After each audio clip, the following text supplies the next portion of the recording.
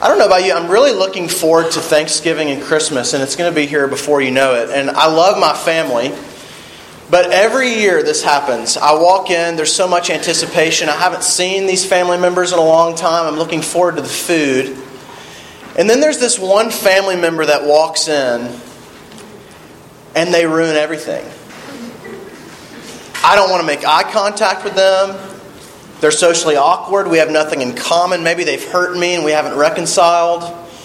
And I literally think in my head, I'm praying, Lord, not this Christmas. Not this Thanksgiving. And the sad reality, I think that's probably a common experience for all of us. A lot of, Christmas and Thanksgiving can be kind of a difficult time for us because family can be complicated. But I actually think, as I've reflected on that as we're rounding into the holidays, I think this same posture of suspicion and sort of dread towards certain family members actually characterizes more often than not my posture towards those outside the church. It characterizes my posture towards those outside the church. And as the people of God, we're called to love those outside the church, those who would not profess faith in Jesus Christ, and we need someone to help us to relate to them, to those that are outside the church. We need help. So when we ask, where can the church find help? The Sunday school answer, of course, is Jesus Christ, and that is the correct answer. And our passage this morning summarizes and it gets into Christ's conversation with a woman from Samaria, and they're at a well. They talk about water and worship, and many other things. But my hope, I want to name this on the front end, that in exploring this passage, that we might be drawn deeper into Christ, and out of that be drawn to love those outside the church, like Christ loved them. That's what we're after this morning. If you'll follow along as I read, this is John chapter 4, 4-30. And as he had to pass through Samaria, this is Christ, so he came to a town of Samaria called Sychar, near the field that Jacob had given to his son Joseph. Jacob's well was there, so Jesus, wearied as he was from his journey, was sitting beside the well. It was about the 6th hour. A woman from Samaria came to draw water. Jesus said to her, "Give me a drink," for his disciples had gone away into the city to buy food. The Samaritan woman said to him, "How is it that you, a Jew, ask for a drink from me, a woman of Samaria?" For Jews had no dealings with Samaritans. Jesus answered her, "If you knew the gift of God, and who is it that is saying to you, 'Give me a drink,' you would have asked him, and he would have given you living water." The woman said to him, "Sir, you have nothing to draw water with, and the well is deep. Where do you get that living water? And are you greater than our father Jacob? He gave us the well and drank from it himself, as did his sons and his livestock." Jesus said to her, "Everyone who drinks of this water will be thirsty again. But whoever drinks of the water that I will give him will never be thirsty again. The water that I will give him will become in him a spring of water welling up to eternal life." The woman said to him, "Sir, give me this water, so that I will not be thirsty or have to come here to draw water." Jesus said to her, "Go, call your husband and come here." The woman answered him, "I have no husband." Jesus said to her, "You're right in saying I have no husband, for you have had 5 husbands, and the one you now have is not your husband. What you have said is true." The woman said to him, "Sir, I perceive that you are a prophet. Our fathers worshipped on this mountain, but you say that in Jerusalem is the place where people ought to worship." Jesus said to her, "Woman, believe me, the hour is coming when neither on this mountain nor in Jerusalem will you worship the Father. You worship what you do not know. We worship what we know. For salvation is from the Jews. But the hour is coming and is now here when the true worshipers will worship the Father in spirit and truth. For the Father is seeking such people to worship him. God is spirit, and those who worship him must worship in spirit and truth." The woman said to him, "I know that the Messiah is coming, he who is called Christ. When he comes, he will tell us all things." Jesus said to her, "I who speak to you am he." Just then, his disciples came back. They marveled that he was talking with a woman, but no one said, "What do you seek?" or "Why are you talking with her?" So the woman left her water jar and went away into town and said to the people, "Come, see a man who told me all that I ever did. Can this be the Christ?" They went out of the town and were coming to him. This is the word of God for the people of God. Let me pray for us. Lord, we're told that your word is living and active. Lord, we know that this is true because you are living and active. Lord, we will not hear you if you don't give us ears to hear. Our hearts won't receive you if you don't soften them. So, Lord, have your way with us this morning by your word and through your Spirit. We pray in Christ's name. Amen. So there's quite a lot going on in this passage, but I just want us to focus our attention on Jesus and the fact that he breaks barriers with this woman. He breaks barriers with this woman. If you're familiar with this story, then you know that Samaritans were people that you'd want to avoid in the first century if you were trying to be a devout Jew. Here's how one commentator describes the relationship between Samaritans and Jews in this first century context.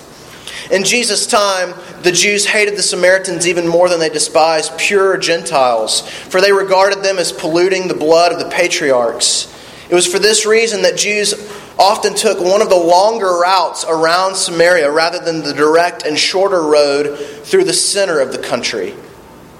So there are cultural and religious barriers between Jews and Samaritans here that would have been appalling for people viewing Jesus having a conversation with a Samaritan woman. And the first that we see is that there's a barrier of gender. A barrier of gender. Jewish rabbis were not to have female disciples in this context. And certain Pharisaical sects, like religious elites, were extremely picky on what they allowed women, Samaritan women or Jewish women, like what they would let women do in worship and in their religious life together. The second is their religion. Samaritans worshipped multiple gods. And they actually only adhered to the first 5 books of the Bible, which were commonly known as the books of Moses, the Pentateuch. And the temple was a huge deal in the first century with Israel, and they built their own temple. So in Scripture, worship, and even in the temple, they kind of did their own thing. This was a barrier. And then there's the barrier of sin. We learn that this woman has had several husbands. This would have alienated her even more in kind of polite Jewish society when you had your act together. And several scholars note this. I think this is fascinating. That you notice that the woman is actually alone. We can kind of skim over that just basic fact. And scholars highlight that she's either alone because she was forced to go draw water to be alone, like Samaritans and Jewish people forced her to get out of their presence, or she wanted to get out of their presence because she experienced so much shame because of her sin with multiple husbands. So either she's alienated socially, or she's alienated by her shame. So the point that we should feel is that this woman is a true outcast. This woman is a true outcast. And Jesus' interaction with this woman, again, because she's such an outcast, and he's seen as this Jewish rabbi and prophet, that's what most people thought of Jesus, this would have been appalling. Now, the first thing that we see here, which is fascinating, is that Jesus is tired. We're getting into the passage now. If you look in verse 6 again, I know there's a lot of text. This is towards the top. We're told that the Son of God was tired or weary from travel. And this leads him to stop for water and ask the woman for a drink. I want us to just think about this. The second person of the Trinity, Jesus Christ, was thirsty. And he needed a drink. That is amazing. What a profoundly human and normal thing for Jesus to do. And so not only that, he asks for a drink because he needs one, but he asks this woman for a drink. He doesn't go draw water himself. He doesn't ask another woman who maybe have had 3 husbands instead of 5, he asks this woman for a drink. And this woman is shown respect by Jesus. He's actually communicating that she has value. He's thirsty. He has a need that she can actually help him with. He's breaking barriers in even just not only talking to her, but showing vulnerability to her. Like, I'm in need here. So Christ is modeling for us what it looks like to relate to those outside the people of God, and actually to move towards them, not away from them. Again, this route, most people did not go right into Samaria. They go around. This text opens with saying Jesus had to go into Samaria. In the TV show Friday Night Lights, which is, if you haven't seen it, it's a show about high school football in Texas. But it's really not about high school football in Texas. It's about a lot more. There's this character called Tim Riggins, and he's an orphan who lives with his older brother, Billy. And when he's not playing football, he's usually kind of partying, or he's kind of the typical prodigal son. And he's usually, if he's not partying, he's hanging out with his brother, which Billy, if you've seen the show, you know he's not the typical kind of older brother that you want to look up to. Tim has a terrible reputation in his high school and in the town. Even just Riggins, it sort of reeks of this, like, be careful.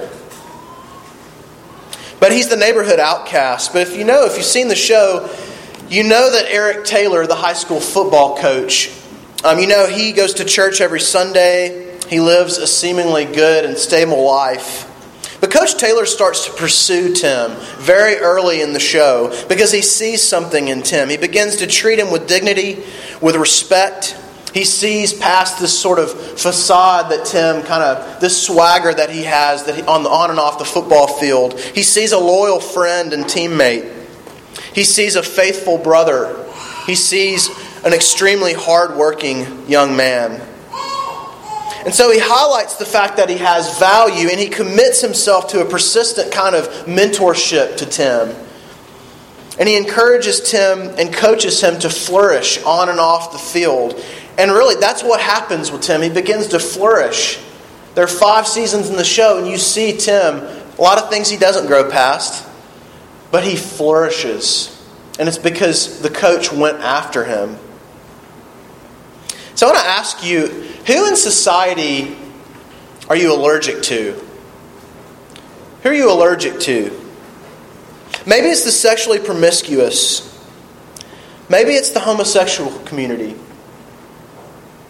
Maybe it's that liberal denomination that's gone so far left that they can't do anything for the kingdom of God. Maybe it's that neighborhood that you always try to avoid driving through. You go around it just like you're trying to avoid Samaria.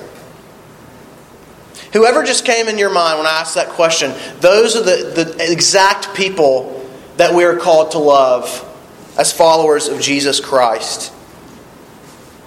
And I think a good step here is actually just to own the fact that we even have these prejudices towards people, certain kinds of people, certain family members. Own them, confess them to friends in the church and to God Himself, and learn how to love them. What might this look like on the ground? I think one very practical way, it might actually mean, because the sort of context of social media now, it might just mean taking a break from social media, because every time you see that person post, you hate them in your heart. Even if they say good stuff. Maybe they're even posting really cheesy pictures of their newborn and you hate it. You hate it. Maybe you should take a break. For others, it might mean inviting gay neighbors over for dinner. It might mean apologizing to a friend that's outside the church, asking them for their forgiveness, owning the fact you haven't respected them and treated them with dignity. Whatever it looks like for you, this is our calling as followers of Jesus Christ. Because as Jesus went into Samaria, we are to go into Samaria. We are to go into Samaria. And the Bible teaches us that this is an important thing that I think that can get looked over in certain church contexts, is that God made human beings, those inside the church and outside the church, in the image of God. That's what Genesis 1 and 2, a huge part of the Bible, is about as it starts out. John Calvin once said this about the image of God and those particularly outside of the church. We ought not look to reflect on the wickedness of man, but look to the image of God in them. An image which, covering and obliterating their faults, should by its beauty and dignity allure us to love and embrace them. May we be this kind of people, to be on the lookout for those outside the church and the image of God in them, and praying that the Holy Spirit would restore this image into them completely into Christ's likeness, that they might flourish in the world. Now, Jesus doesn't stop there. He goes further in his interaction with the Samaritan woman. And then the next thing that we see is that they start talking about water. And after being caught off by this request, she essentially asks him, how in the world are you talking to me right now? You're a man, you're a Jewish man, I'm a Samaritan woman. She's disoriented by this. She doesn't recognize who she's talking to, and Jesus is patient. Look with me in verse 10. Jesus answers her, if you knew the gift of God and who it is that is saying to you, give me a drink, you would have asked him, and he would have given you living water. And of course she doesn't get this. But Jesus is beginning to reveal himself to her. Even as he's patient with her, they start to round the corner and they get closer to his identity as the Messiah. In verse 12, she then asks if he's greater than Jacob. This shows us that she's beginning to realize that he's not just a regular guy. The question about Jacob is laced with theological implications. This is, of course, Jacob in the Old Testament. Christ isn't rattled by this. He doesn't get offended by this. Look with me in verse 13. Jesus says to her, everyone who drinks of this water will be thirsty again. But whoever drinks of the water that I will give him will never be thirsty again. The water that I will give him will become in him a spring of water welling up to eternal life. The first thing that we see during this water conversation is that Jesus knows that this woman is thirsty. Jesus knows that this woman is thirsty, and he's inviting her to have her thirst quenched. The thirst of her soul. This living water is exactly what this woman is looking for. She's had multiple marriages. Most commentators point out that this woman, she's expecting marriage and relationships and all that they bring to satisfy her, like in her gut. And I think it'd be easier for us as readers to kind of point the finger at the Samaritan woman and say, no, we haven't had 5 spouses. And I'm so glad that I haven't, and I'm not like her. But you knew that when you woke up this morning, we have deep-rooted heart thirsts. That's us as well. Even as Christians, we have tasted the living water of Jesus Christ. And yet we go to relationships and status and money and securities and GPA and our pedigree to satisfy us.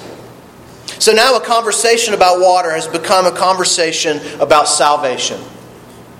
Jesus is saying to her, there's only one source of water that can truly quench your thirst, and that's me. It's me. Your thirst for safety and love and belonging and justice and satisfaction can only be met in Jesus Christ.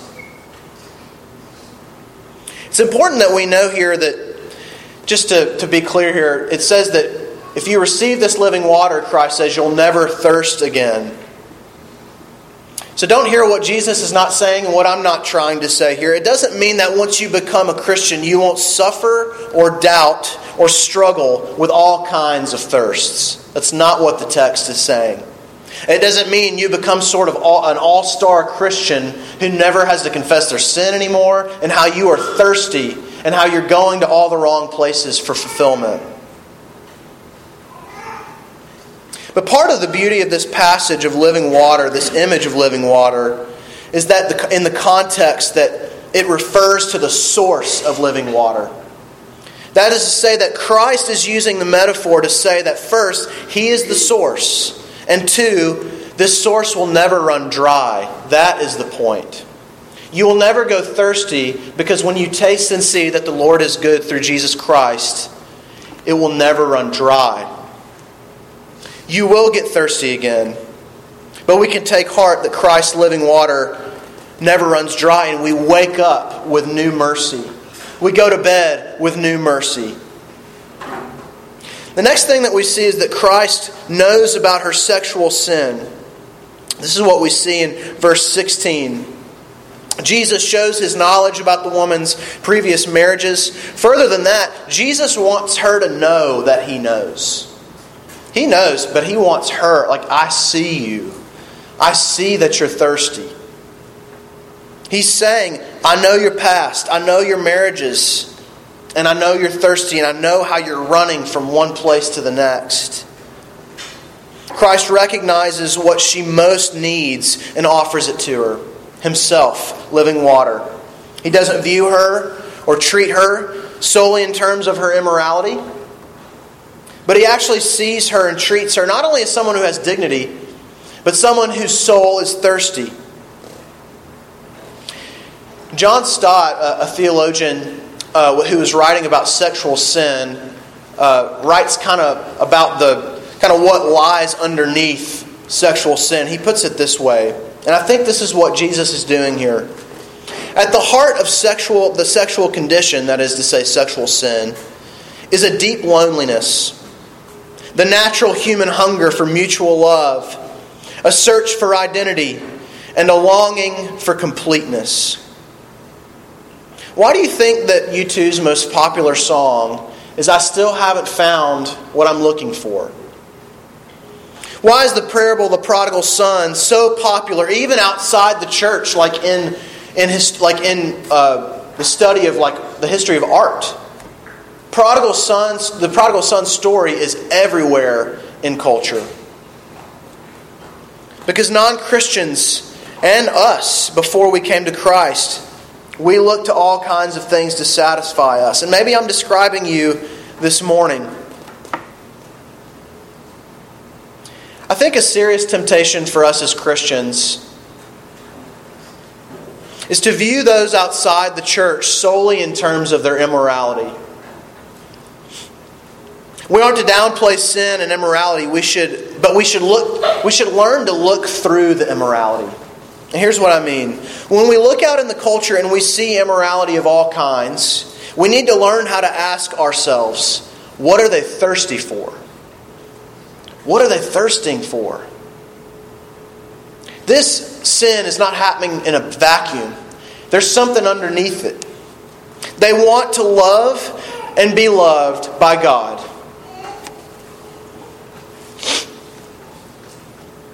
Now, the next thing that we see is the woman inching closer and closer to Jesus' identity as the Messiah, the Son of God. She responds after talking about their marriages, how in the world can you know? You must be a prophet. She tries to change the subject from water to you're now a prophet. And now let's talk about worship. So when Jesus speaks of the spirit and truth kind of worship, he's setting it in contrast to the kind of worship that is bound by a particular geographic context. She's saying, we have to worship on this mountain. And Jesus is saying, no, it's not geographical location. It's spirit and truth. It's who you're worshiping and how you're worshiping. But the climax of the story is when Christ finally and explicitly tells the woman who he is. That's what's happening in verse 25. Look again there with me. The woman says to him, I know that the Messiah is coming, he who is called Christ. When he comes, he will tell us all things.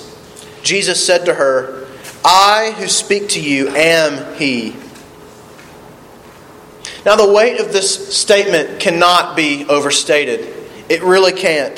This is the climax of the story. It also encapsulates the glory of the person and work of Jesus himself. Jesus is the Messiah, the Christ. And so we see in this conversation Christ leading the woman step by step, saying that he is the living water. He's the Messiah. When he says, I who speak to you am he. Now what we see here in this passage is really not anything new. And here's what I mean. Jesus is embodying what the people of God were always called to be: a light to the nations. Israel was called to bring the light of God to the Gentiles because they had a special covenantal relationship with God. And they couldn't help themselves but to embody God's character in truth and love to the Gentiles in every aspect of their lives. This has always been the core of our identity, and Christ is modeling this for us. And so we've acknowledged this morning that we need help. We've acknowledged that we are allergic to certain kinds of people, and we need help. And we must look to Christ as our ultimate guide here. That He doesn't view the Samaritan woman in terms of her race, her religion, her sin.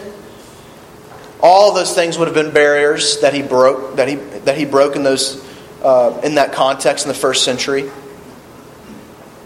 He sees her as someone who has value and dignity, and underneath her search for satisfaction, someone who is thirsty. We must resist the barriers of our culture that they've erected between the church and the outside culture. That we might be a people that actively seek to highlight and celebrate the image of God in those outside the church.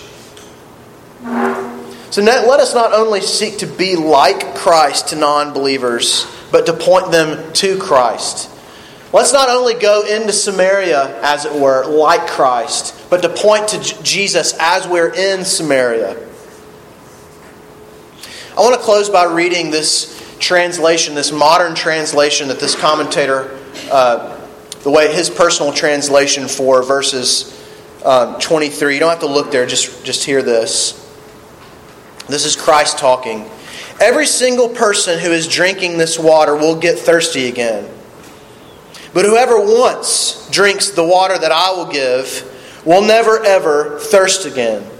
In fact, the water that I will give that person will become in that person a fountain of water gushing up into deep, lasting life.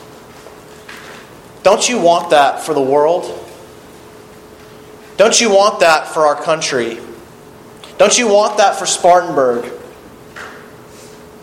For your family members and co-workers? And if you're a Christian this morning, may we be compelled, knowing that we have tasted and seen that the Lord is good, and we were thirsty. Christ has satisfied us as living water, that we might embody Christ's likeness to them in Samaria, wherever that is for us, whoever we're allergic to, that we might point them to Christ, that they might be formed into Christ's likeness and flourish as God longs for them to. Let me pray for us.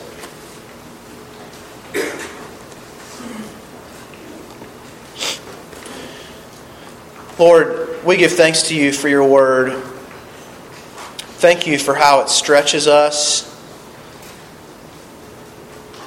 consoles us, and comforts us. And Lord, I know, speaking for myself, what a convicting and stretching passage of Scripture. Lord, compel us to have fresh eyes as we look outside the church, outside of Your people, in our various spheres of life, that we might see beautiful lives lived out, where the image of God is clearly on display, rather than only seeing them in terms of immorality or in judgment. Lord, we need help here. Thank You that in Jesus Christ You've given us everything that we need, that we were dead and You've made us alive, that we were thirsty and You've satisfied us. Lord, now as we go to the table, remind us that in Jesus Christ we have everything that we need. We pray in His name. Amen.